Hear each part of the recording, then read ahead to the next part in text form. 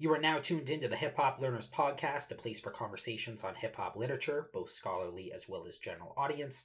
Today's guest is Dr. Janice Rand. As a professor at the University of Lethbridge, Janice spent her career working on issues relating to art and education. In 1997, she wrote an early account on Canadian hip hop called Painting Without Permission. The article, which featured in the Material History Review, was later adapted into a book by the same name in 1999. Both pieces look at describing her own experiences in the early to mid 1990s, discovering graffiti in Montreal and getting to know the community personally. The book is relatively hard to come by today, however, the article mentioned is readily available online, and I highly suggest you give it a read. This conversation centers around her experiences in the Montreal scene, her findings, as well as thoughts on the current scene and its influences. That said, please welcome to the show, Dr. Janice Rand. First thing, Janice, again, I said this at the beginning of the call here, but I can't thank you enough for taking the time out to speak to me here today. I appreciate it, and I'm really looking forward to this conversation. I love the piece, and I'm excited to kind of dive into it and talk about it. All right, let's go. So I know it's covered briefly in the article. However, I'd like to give this conversation some kind of background context. Can you explain how you became interested with graffiti culture in this line of work? I was in Montreal. I just moved there from the Arctic after living in the Arctic for 10 years. First as a music teacher and then teaching printmaking, and then I was an artist in the Yukon. So I wanted to, I felt like I was living in isolation, too young to be living in the bush, so I moved to urban. I chose Montreal to do my MFA to be in a city, and so I was looking around the city and noticed a lot of graffiti in my neighborhood. Montreal at that time was all old warehouses, and I was living by the canal, which at that time was undeveloped, and so there was a lot of graffiti in my neighborhood. So there would be political graffiti, and then there would be the signature graffiti, and I was more interested in the signatures because I would start to recognize them in different parts of the city. So I became, I would make a map of and give to people where they could find different. It became sort of my own project. It wasn't for a university or anything because I was doing my MFA, which had nothing to do with this, but it was a way of getting to know the city that I would document these signatures throughout. Yeah, you mentioned. So that's how I got to know Montreal. You mentioned in the article that there was a specific site and it was kind of closed off, and you and your husband would end up going there, then showcase it to friends as well, and bring your friends to this kind of hidden place that most people wouldn't end up kind of knowing that there was any sort of lively activity going on there. But what you realized is that every time that you ended up going, there was new art being kind of put onto these canvases, and clearly that this was an active canvas that was taking place in an otherwise pretty desolate area. Can you explain kind of that moment and how that kind of realization? That was a turning point for me because I was documenting graffitis on the city, but after that was so exciting. It was the Red Path Complex, which was an old sugar refinery right on the canal, big red, beautiful building. You could barely see the signage of Red Path on the top of it. And there's a chain link fence around it, but I saw there was a hole in the chain link fence, and I saw some graffiti on the outside. So we got off our bikes and crawled in, and inside there was an inner courtyard. But first you're going through this abandoned warehouse, and there's graffiti all throughout it. But as soon as it was a sunny day, and we came out of this dark building into the courtyard, and it was red brick with murals all around us, up high. You wondered how they would get to it, and some of it was it's almost like they were battling. It was like a hip-hop battle saying, got you, C's, and timer. So they were signing them, and so they were the community of hip-hop graffiti in Montreal in that square, and they were all competing with each other. So every time we'd go, there would be a new piece up, and it became, for me, the center of graffiti. I was so excited that, yes, I made a map of that whole location and said it was the most amazing public art site, and although I guess it was illegal to go in there. And it didn't last very long. It was about a few years, and then they started to feel trapped in there because if the police came, there was nowhere for them to escape. So. Yeah, it's fascinating. So I'm trying to document Canadian hip hop as well. I'm writing a book on the history of hip hop in Canada, and it's not covering, of course, everything. You can't really cover everything in the scope of one book, but I am looking at kind of key communities that I feel like have really contributed to the scene as a whole, and I'm trying to kind of do oral history interviews with the community members that are there. And of course, there's different elements to hip hop, the MC, the b-boy, the graffiti artist, the DJ, but it's really the graffiti artist that ends up being the most elusive kind of subject to study, mostly because of the illegal kind of aspect to it, the anonymity that kind of encompasses their career. It's not something that it's kind of hard to find their real names in order to even track them down later on. Well, and the way I found Cease was, it was in the newspaper that he had been convicted of a court case and that he was given community service out in West Montreal at this art center, the Stewart Art Center. So I drove out there. Actually, I biked out there. I didn't have a car at the time. And when I knew he was teaching, and met him and sat with him and the kids, and I was so, he was a mentor to these kids, but he was, because they were saying, where are the warehouses that we can go in? But I thought it was so funny that this mainstream art community center hired him to teach these kids. But what he was doing was telling them how to be careful and not to go into these warehouses because you could get hurt. And so he was advising them like this older guy. And through him, then I met all the other graffiti writers because he became very interested in showing me everything, because I showed him my documentation. So he saw that I had been taking it seriously for a while, and he was the first graffiti writer I met. That's amazing. And from there, I assume he was able to connect you to the rest of the graffiti community that was taking place in Montreal at the time? Yeah, and once you get to know one, it sort of spirals because it's such a tight community. I think it was quite a unique time in Montreal, and that's why, for me, I was following the evolution of graffiti at a time when it was it was just beginning. Really, it was Flow and C's who started it, and then you had the group come from Ottawa, Gene Starship and Evoke. They came from an art school, so I soon saw that there were two distinct communities. One, they called themselves New School, that came sort of an art school context, and the old hip-hop graffiti, which had a much tighter structure in terms of its mentorship and community and following a way of learning that was very specifically based on old school hip-hop. Yeah. Yeah, so much of the paper kind of looks to describe how graffiti culture is really experienced and what it actually is. And for the paper, as you said, you spend a considerable amount of time in this Montreal graph scene, but you also end up reading fanzines and secondary sources like Castleman as well. Did you feel like the Montreal scene was really an accurate representation for graph culture as a whole? Or rather, I guess, do you think that the Montreal scene was similar to scenes taking place in, say, New York? I think it was very similar to what was going on in New York, but there were a lot of, I don't know if New York was as international. It's internationally known, so I'm sure there were people coming there from, it's a very global community at this time. It's still based on public space and not the internet, but people were coming to Montreal because it was cheap to live there and there were so many spaces available. So it was very much based on location. And I saw that later when, it just evolved so quickly. People were coming from all over, and then we started to organize events, Steve and I, where I helped to get the space legalized. It was owned by Concordia University, and there were people there from all over the world, and hip-hop writers, and it was an amazing event.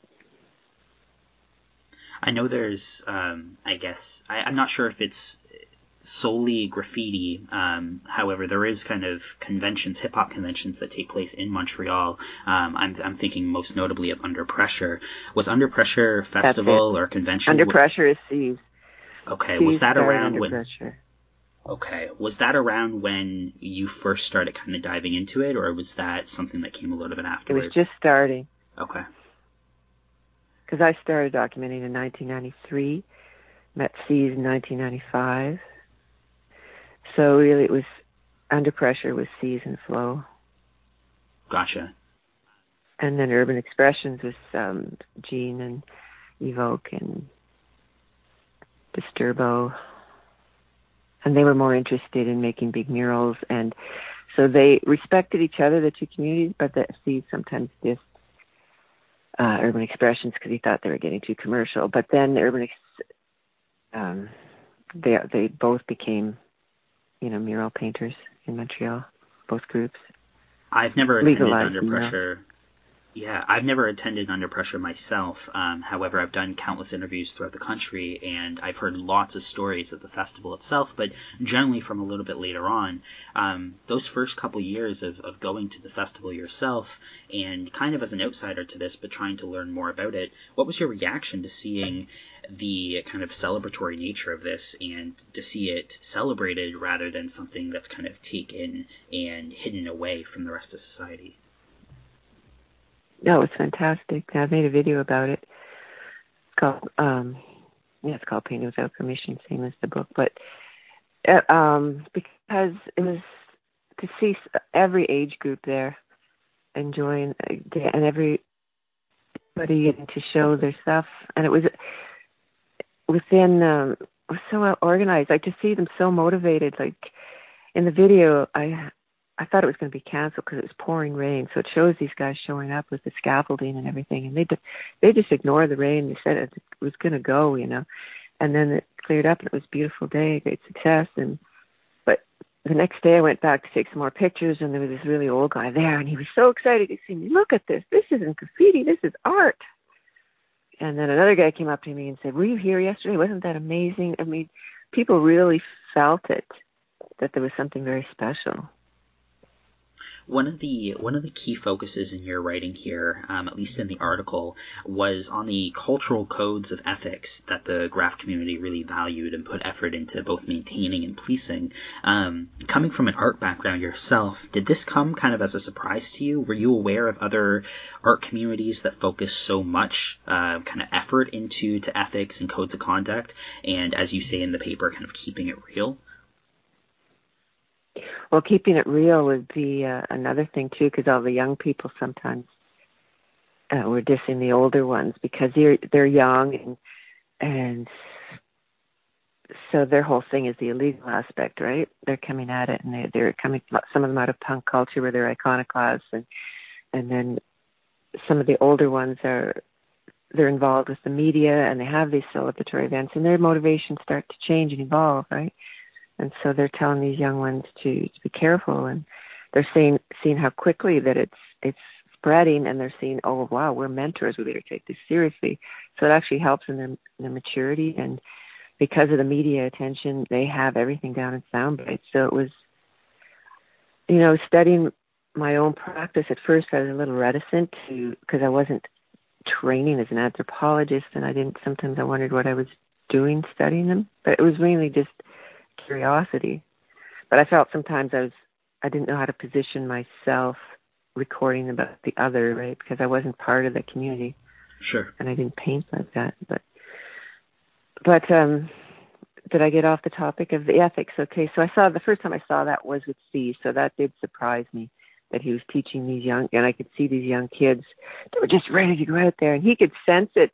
So I thought he was trying to put on the brakes, and he was actually teaching them, but maybe he was performing for me as well, right? But I thought It was very, very smart for this community center to hire him because they knew that these young kids were doing graffiti. And so what a better way than to have an older graffiti writer be their mentor and to teach them, because they wouldn't listen to anyone else. So. And with the older ones, it was mainly just about wanting a space to paint and to evolve as artists. It was the illegal aspect starts to become less important for them, but then they do say yes, but we have to keep it real because they want to be relevant to the community, and they still, a lot of them have notions of public space should be open to, that they don't believe in the gallery system, that there should be public spaces, available for them. But at the same time, they want to control the public space because they don't want it normalized where people say, okay, this is the graffiti site, because that takes, the edge off of it, and it takes it away from them. So they like choosing their own places and having control over their community.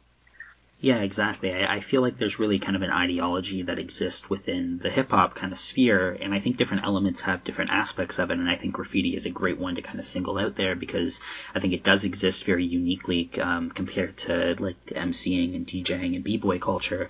Although there is still that kind of hip hop ethos of, as you say, keeping it real and trying to stay true to these original values that kind of the New York hip hop scene in the South Bronx would have ended up emulating in the mid to late 70s. And early 80s as things start kind of popularizing a little bit. So I think it does go beyond just, I guess, a performative nature, being in front of you and trying to do something that seems respectable. I feel like it really is kind of true to the culture that exists. But I also feel like that's fairly unique. I come from a skateboard background myself, and that's really what got me introduced to hip-hop. And I seen part of that with skateboarding, but it was much less defined. When I kind of, I guess, crossed over into the hip hop community, the cultural codes were very much vocalized.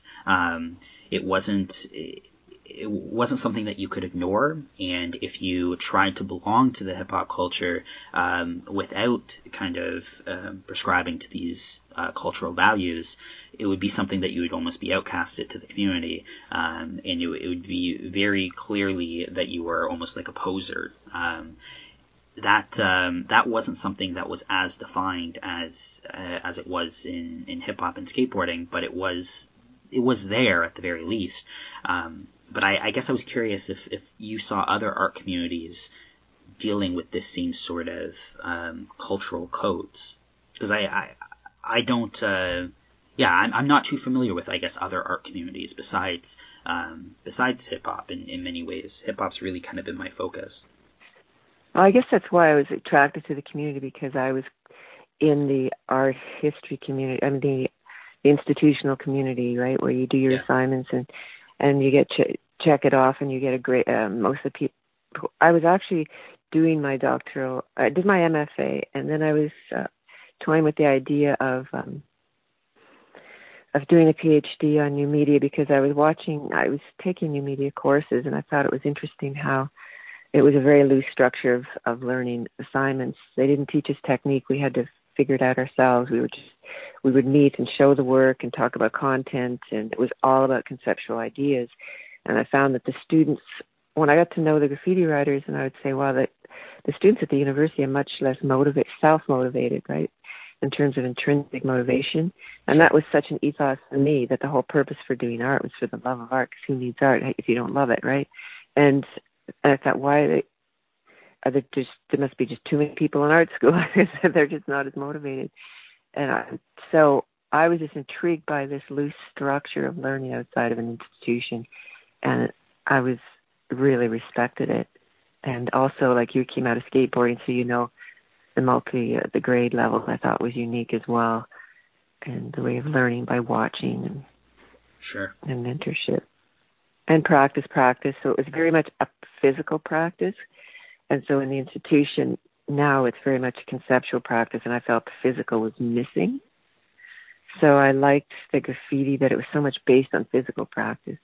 And then maybe talking about it with the media, but it was really more skill-based, but more modernist in terms of formal. And I was very interested in the whole form, too, of how they learn, because it made me think of music. I also learned music and in terms of having letters as a form, but then it allowed you to play with it in any way you want. Like, say you have a blues structure or a folk structure within that, you can bring everything you learn into it, right? So it took away sort of the stress of, because I found in art school, everybody had this stress of what are we going to make art about? And so sometimes it paralyzed them. So I felt that it was unique to have this form of signature graffiti that had a history and a way of learning.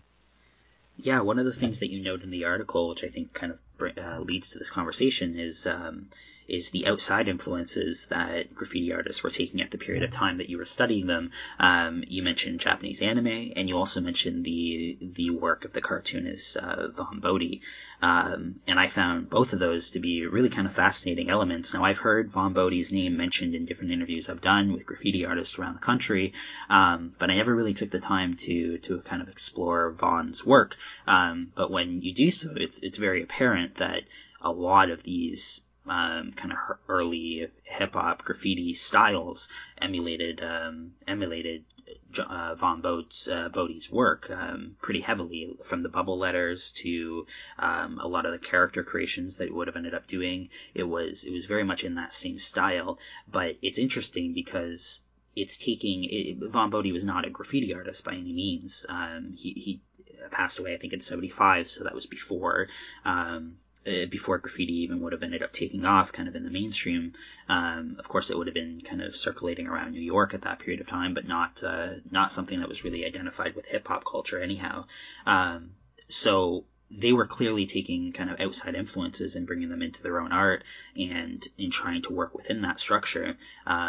That's really interesting to me because I always kind of considered graffiti to be something that was new and creative and boundary pushing within the art form itself, right? So different hip hop artists or graffiti artists would work at kind of experimenting and pushing their craft, and of course that did happen. But to see that there was original kind of outside influences was nevertheless really interesting to see where those kind of things ended up stemming from. And then Japanese anime as well at that period of time just wasn't as popular as what it's kind of become today. Of course, everyone kind of knows what anime is now, but at that period of time, you would have had like Toonami, maybe on some television stations in North America. So you'd have the occasional thing. I think you mentioned Sailor Moon in the article, but for the most part, it was a very kind of unknown, again, kind of hidden art form that was being practiced in North America with hip hop and graffiti culture, which this whole kind of thread I found fascinating in the article. Mm-hmm. Well, it's they're very open to influences, and it fits the Vaughn Bodie and others. It fits the aesthetic of the letters comics, because you have the outlines and then the fill-ins, and so it just fit beautifully into. So you could see where they would be pulling in these influences. And especially I found the new school coming out of art school, they were very much into the figuration as opposed to the letters. So you had them influencing. I found the new school were influencing the old school. They were going back and forth. I mean, so it was a dynamic art form and still is. And when I was in the 90s, it was another wave of graffiti because, it was big in the 70s and then kind of disappeared and then started reappearing all over in different forms, and it's still evolving. That's why I think it's such an amazing art form, because it keeps reinventing itself as it gets co-opted, and then it'll sort of go underground, and then it'll come again in a different form. So I'm always even looking now to see what the new, like, public space art has become so mainstream, and it's come out of this in terms of you have the negative graffiti writers cleaning up, whitewashing designs onto dirty spaces. And so, all sorts of different inventions of reinventing graffiti. Yeah, fair enough. Of course, with graffiti also being kind of an illegal activity in most cases, there's this constant struggle with police and government kind of involving themselves in graffiti as an active force against the art. One of the interesting things that you end up pointing out is that their efforts seemed almost ineffective. You note that the more that they would attempt to kind of crack down on graffiti, the more the graffiti community would attempt to kind of resist and would engage in new methods that would circumvent police and continue to kind of push their culture forward. Do you think that graffiti would still have become kind of what it did, and in many ways what it still is, if it wasn't for the illegal kind of nature of it? Do you think that it would still be appealing as a mode of expression to these kind of kids and youth groups if it went the route of other hip-hop elements and I guess became less taboo? Well, it would be a different that's hard. You think that they would always find some way of being illegal. But the illegal aspect, I guess, attracted young people, especially in terms of having to, the whole, it's sensational. So at that age, that's when it's optimized for them, in terms of getting excited, and their sensories and their visual. It's all so alive, and that you feel like you're really part of this secret society. Or so. I mean, it would definitely be different, and that it's the young people that are usually like the illegal aspect. Yeah. I found as they got older, they just wanted to have walls, but they didn't want to have walls controlled by somebody else. You had to earn right to the wall, so you had to practice and get and that you knew the ethics of skills, and that you wouldn't just go, because you see a lot of people feel, oh, I'm a graffiti writer, and they will pollute the environment in terms of just putting stuff up that nobody wants to look at, right? And so maybe you'd have more of that if it was legal. You'd have more of people just sort of spraying all over the place, and it wouldn't be that interesting. I don't know. That would be something have you asked a graffiti writer how would it be different if it was, or would they be motivated? You have to ask a young person whether that was the main thing that. I think in many ways it's almost become that, right? So I think the illegal nature of graffiti has been stripped away in many cases, and of course it depends on the community that you're kind of speaking on. But I think it's become a lot less popularized to go out late at night. They would still find their own walls. They would still find their own walls, and still trains. Like when I left Montreal, trains were becoming more and more popular, and it's going to continue to be illegal because they really liked that it traveled, but also the fact that warehouses were becoming harder to find. Of course. In Montreal, they don't exist anymore. It's now a whole Griffinville. It's become the richest part of Montreal. Well, a lot of the artists that I've spoken to would have came from the era that you kind of studied in the mid to late 90s, and they would have been very kind of prominent within their communities in that period of time. And a lot of them have still kept up graffiti, but they've done so and kind of switched over to a legal context. They're now 40, kind of mid 40s in terms of age, and they're not so much interested in going out late at night and doing these kind of criminal activities. They're much more interested in getting paid for their work, doing murals, doing legal walls, doing festivals, that sort of thing, traveling the world and doing exhibitions, right? And so I feel like changed cities. Cities have graffiti. All the cities have graffiti on them. They become a tourist attraction. So they have created that whole public art form. Yeah. One of the major themes in your career, at the very least, has been education, and I know you credit some of your early experiences with the graffiti culture as influencing your educational background. Are you able to explain kind of what you mean here and how you see hip-hop graffiti as an educational tool? The way of learning is driven by peer influence and mentorship, and having a loose structure where they have a lot of ownership, but also giving within that structure, knowing how people need some kind of form. Because I first became interested in doing it as an educational perspective when I was asked to go up to Mistassini. Because of my experience up north, the teacher went AWOL. It's a Cree reservation, northern Quebec, and they asked if I would go up and take her place till the end of semester. And so I've never seen such solidarity against learning in this community. They would come in with their coats on, their parkas on, and put their feet up on the desk and just look at you like to try to teach me. And so I just started projecting. I had just started documenting graffiti, and I just started projecting it on the walls. And that's the first time I got their interest. They sat up and they were asking me questions about it, and they just thought it was pretty unusual, I guess, for a teacher to be showing them graffiti. And then I let them just trace it onto big pieces of paper, because I found that everything that they did do in class, they were ripping it up and throwing it away. So they had a feeling that their work wasn't in the value, or they were afraid, and so then it became like a hangout for kids in the school to come and trace these big graffiti things. And then I had them doing their own words in Cree that would have, and then creating like cartoon images to integrate with it. So the whole curriculum became based on and evolved from graffiti. And then there were people skipping other classes to come and do this work in the art room. And there was one kid that had been to Montreal, and he showed me his black book, and he was a very skilled graffiti writer that he'd been doing secretly on his own, but he hadn't done anything publicly. But he had a sketchbook full of of different graffiti that he'd collected. So I thought that it was interesting that I thought here I was in this whole different culture of Cree culture, and what they really wanted to do was an urban form of graffiti, because to them it represented something that was outside of the school, which they were, as a group, they were rebelling against, right? Was this in a high school or university setting? It was a high school. It was a Gotcha. high school in Mistassini, Quebec.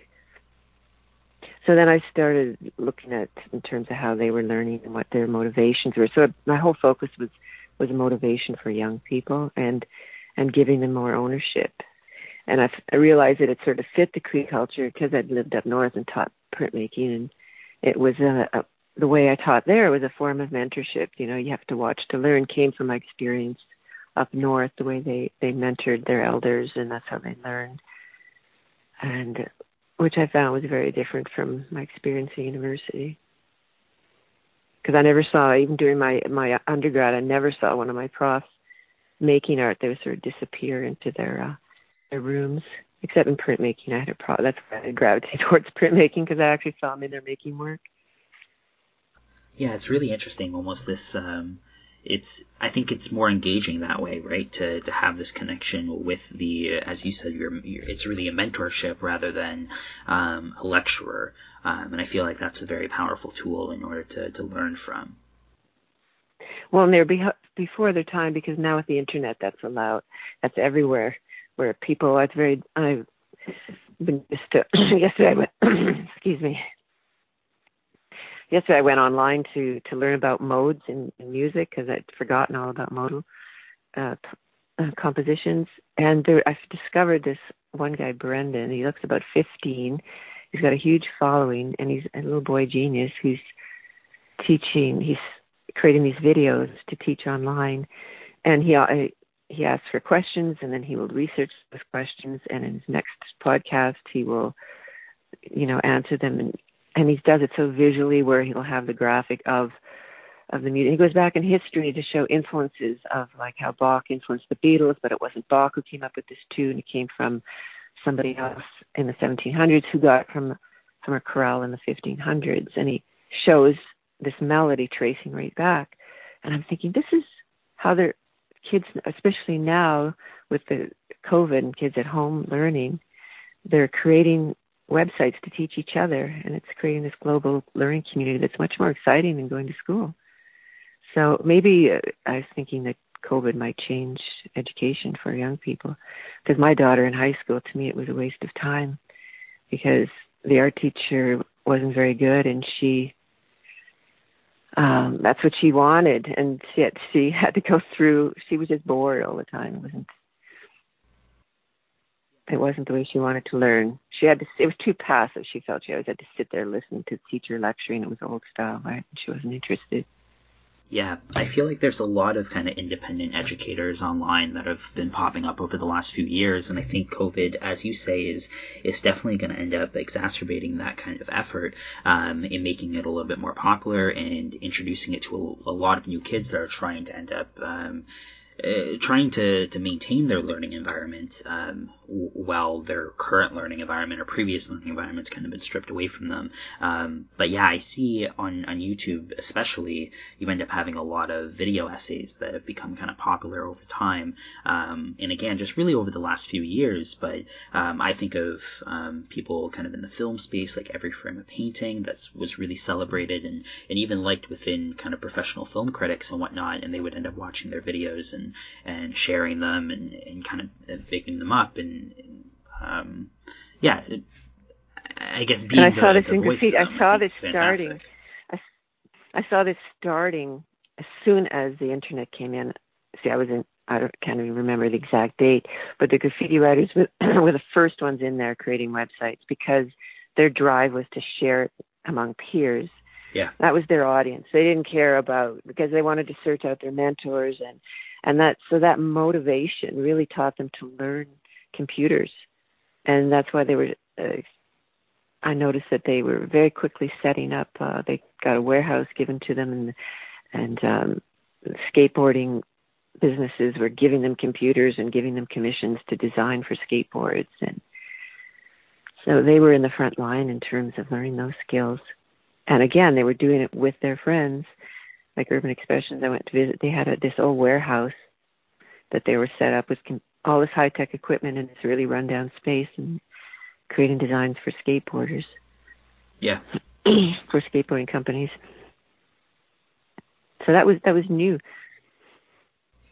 Lastly, in the closing of the paper, you end up asking a question. You say, quote, "Now that this subculture has become even more of a global community via the internet and magazines, I question whether it will suffer from the loss of the physical reality of its local community. The more I analyzed the interviews, the more I saw diversity in individual motivations and the importance of a physical response to space." End quote. So given the fact that obviously this paper was published some 20 years ago as of now, how do you think it turned out?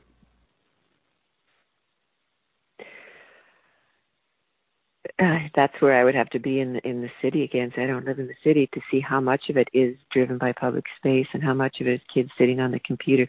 I would say there's much more people aware of graffiti because of the internet now, and they don't have to find their mentors by finding out where are the alleys and waiting until these guys are going to show up in the spring. And I found that was so intriguing. Like the one documentation I did of, he said, okay, we're going to hit this alleyway. We're going to be the first this spring to hit the alleyway. And so we met there, and there was this young 13-year-old kid there with his sketchbook. And how did he know? They didn't tell him, but he had been waiting, and he knew that they would be there soon. So I don't know if that exists. That's kind of a romantic notion of mine, that I liked that way of learning, that it took so much more drive to find the community, and it was smaller. So I don't know if that would be still an important part, or whether, I think in terms of getting to know the community, I think it would, in your own experience, what you want to say? In my own research, I've deliberately chosen to kind of cover from the early kind of inception of the culture in different communities that I'm studying. So generally that goes from about like 1980 or so, 1980, 83, kind of that era. Right through the mid-90s, and then I usually cap off most conversations around 2005, roughly. And the reason why I kind of chose 2005 as a rough date was because that's when I really start seeing the loss of community because of things like the MySpace and social media platforms really end up being the driving kind of force behind the community, and the community really kind of shifts towards those new mediums and those new platforms. So what you see is the kind of DIY grassroots community that existed in the 90s. You see that start to kind of dissipate. And I think now, even if you go to kind of major urban centers, you see a lot less community there, and it's people don't really know each other on a first name basis. They don't really hang out with each other. When it was kind of in the 90s, even you would have kind of beefs and hostility between different groups of people, but everyone knew each other personally, and everyone was involved in creating that scene and that community together. Whereas now you'll end up having a lot of people that are involved in this community in one way or another, and they don't even know who else is from that same community in their own local area. You'll have people introduced to each other and be like, oh, I didn't know that person was from my own city. I've seen his work kind of pop up online, but I had no idea that he was doing stuff right now. I guess now you have the tools at your disposal in order to create art independently, whereas before you were almost forced to collaborate with your neighbors. And I think that aspect of it has been stripped away as of now, and because of that I feel like there's kind of less community. So I do think kind of your closing statement, at least on my end, I see that happening, and I see that it happened. Again, my idea of it in not even so much centered around the graffiti community, but more so just hip-hop in general. But hip-hop culture definitely ended up making a shift when the internet became the more prominent tool. And I think the internet's fantastic for many, many things. And even in terms of the hip-hop community, we've gotten a lot of unique and cool art that I love, and I think it's probably only a product of the internet, and just having the tools at everyone's disposal, and it's allowed a lot more people access into this art form and this culture. But at the same time, I do feel like it's lost a sense of the community that really happened, or that really took place in the kind of period that you would have ended up studying in the mid to late 90s. That's my own kind of take on it, anyhow. But that was the utopic time in terms of having public space available, that there were so few graffiti writers and there were so many old warehouses, and it was cheap to live in cities, and that's been all taken away. So the whole space has changed as well. So I started to see graffiti in, I guess it's always been there, any derelict place, but they're getting harder to find. So I guess the same. So do you notice there's more on trains? Is that still, do you see an increase of train graffiti? I would say freight trains and trains in general, I would say less of as of now. You still see it from time to time, definitely, and there's still a part of the community that's trying to stay true to those original values and sees the value in something like freight trains. But I see a lot less focus and a lot less desire in order to do that. Most of the graffiti that I see, at least taking place, has been an older generation that is trying to preserve their own craft and their own skill sets, but they've transitioned to legal forms of expression. Oh, interesting. That's interesting because and some of those guys used to say, yes, they're doing murals and that, but every once in a while they'll hit a train just to prove to themselves they're keeping it real. So they still, and that's part of their nostalgia for the old days, Yeah. Because, and so I could see where it'll probably go, maybe it'll go down as a culture, but then it'll rise again in some other form. Because I think there'll always be the need for it. So it'll be an interesting thing to follow. 100%. Because I find, because when I went to university culture changed so much. When I was there in the 80s, or 76 to 80, and it was such a community. And we helped each other. And when I came back in 92, to me it was everybody just trying to get their degree to get a job. And it was competitive. And the institution kind of used that as a carrot, where they would have these teaching assistantships, which they would hang in front of your nose if you were a good little girl. And yet we were learning about Marxist theory, and yet we were under this authoritative kind of structure, I found, where nobody was really helping each other. And that's maybe exaggerating, but it was a whole different ethos of community. The community had changed, I felt. And I think economics changes a lot. When you get more people doing it, less rewards. And it was different when you had fewer graffiti writers and more public space available.